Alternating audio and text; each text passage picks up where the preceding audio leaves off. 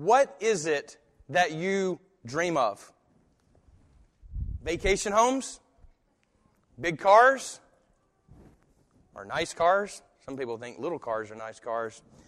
Is it plenty of money in the bank? Is it a spouse? Is it a family that you never had? Is it financial security? I think I've come to understand that financial security is a lot like food security. We just can't ever get enough of that. And the more we try to store it up, the more we expand but are unhealthy. You see, we as Christians live for something greater than financial security. We live for something greater than the gifts and materials of this world. Baylor, come here, baby. We live for eternity. Grab the end of that rope, buddy. I want to use the illustration that I first saw from Francis Chan. Imagine that this rope is a timeline of your life. And here's your life on this earth. This blue section here of the rope. And so you were born here. Little white thing on the end because you were innocent right at first. Just a little bit. Now you're not anymore. This is your life. Maybe, they say roughly for a guy, about 76 years. This is your life. You can see this dark part right here. A lot of us actually try to live and store up and plan for. What we really dream about is this little bitty section right here.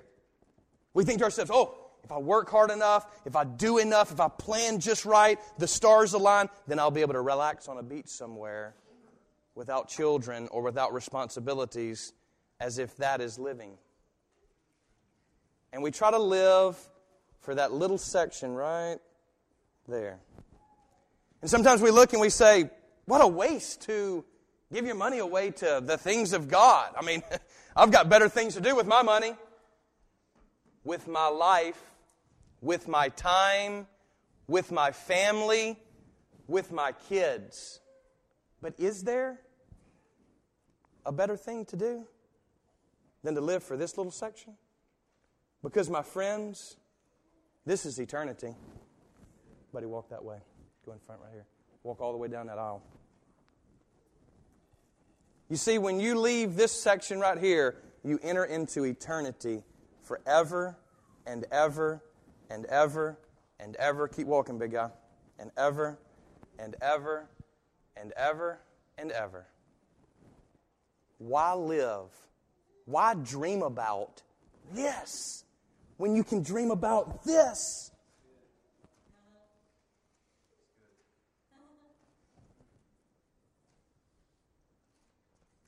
Don't have a weak dream.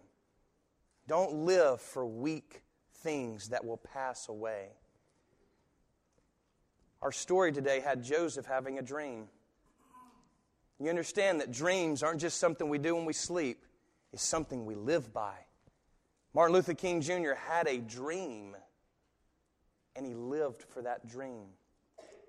God had a dream.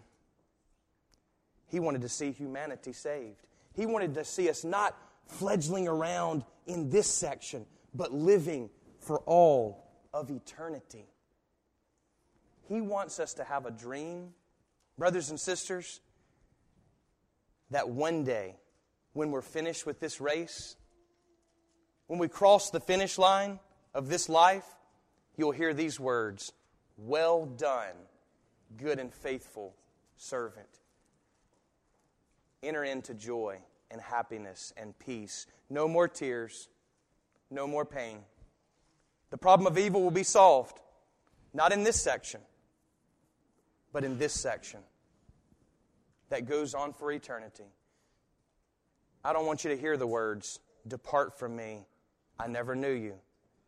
You never lived for eternity. You just lived for yourself. Why? For why?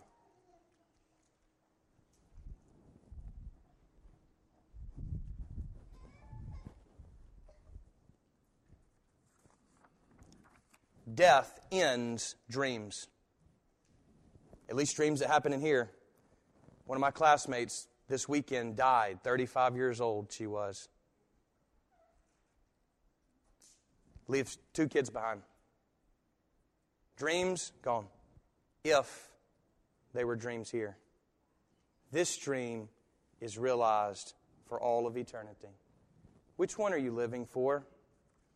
Joseph acted upon the dream he had. Will you? He believed the dream he had. Will you?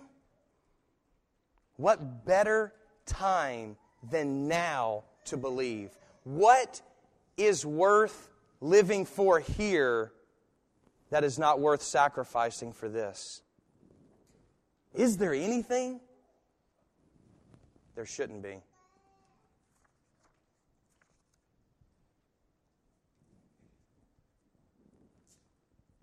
So what do you dream about?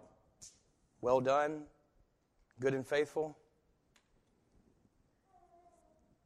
What do you dream about? Laying up on a beach somewhere in an RV, cruising around, doing nothing significant? Or the work of God, the work of eternity? Dream about something that will last forever. This is the dream of salvation, and it can be realized today. We can see it. We can act on it. We can believe it. Amen.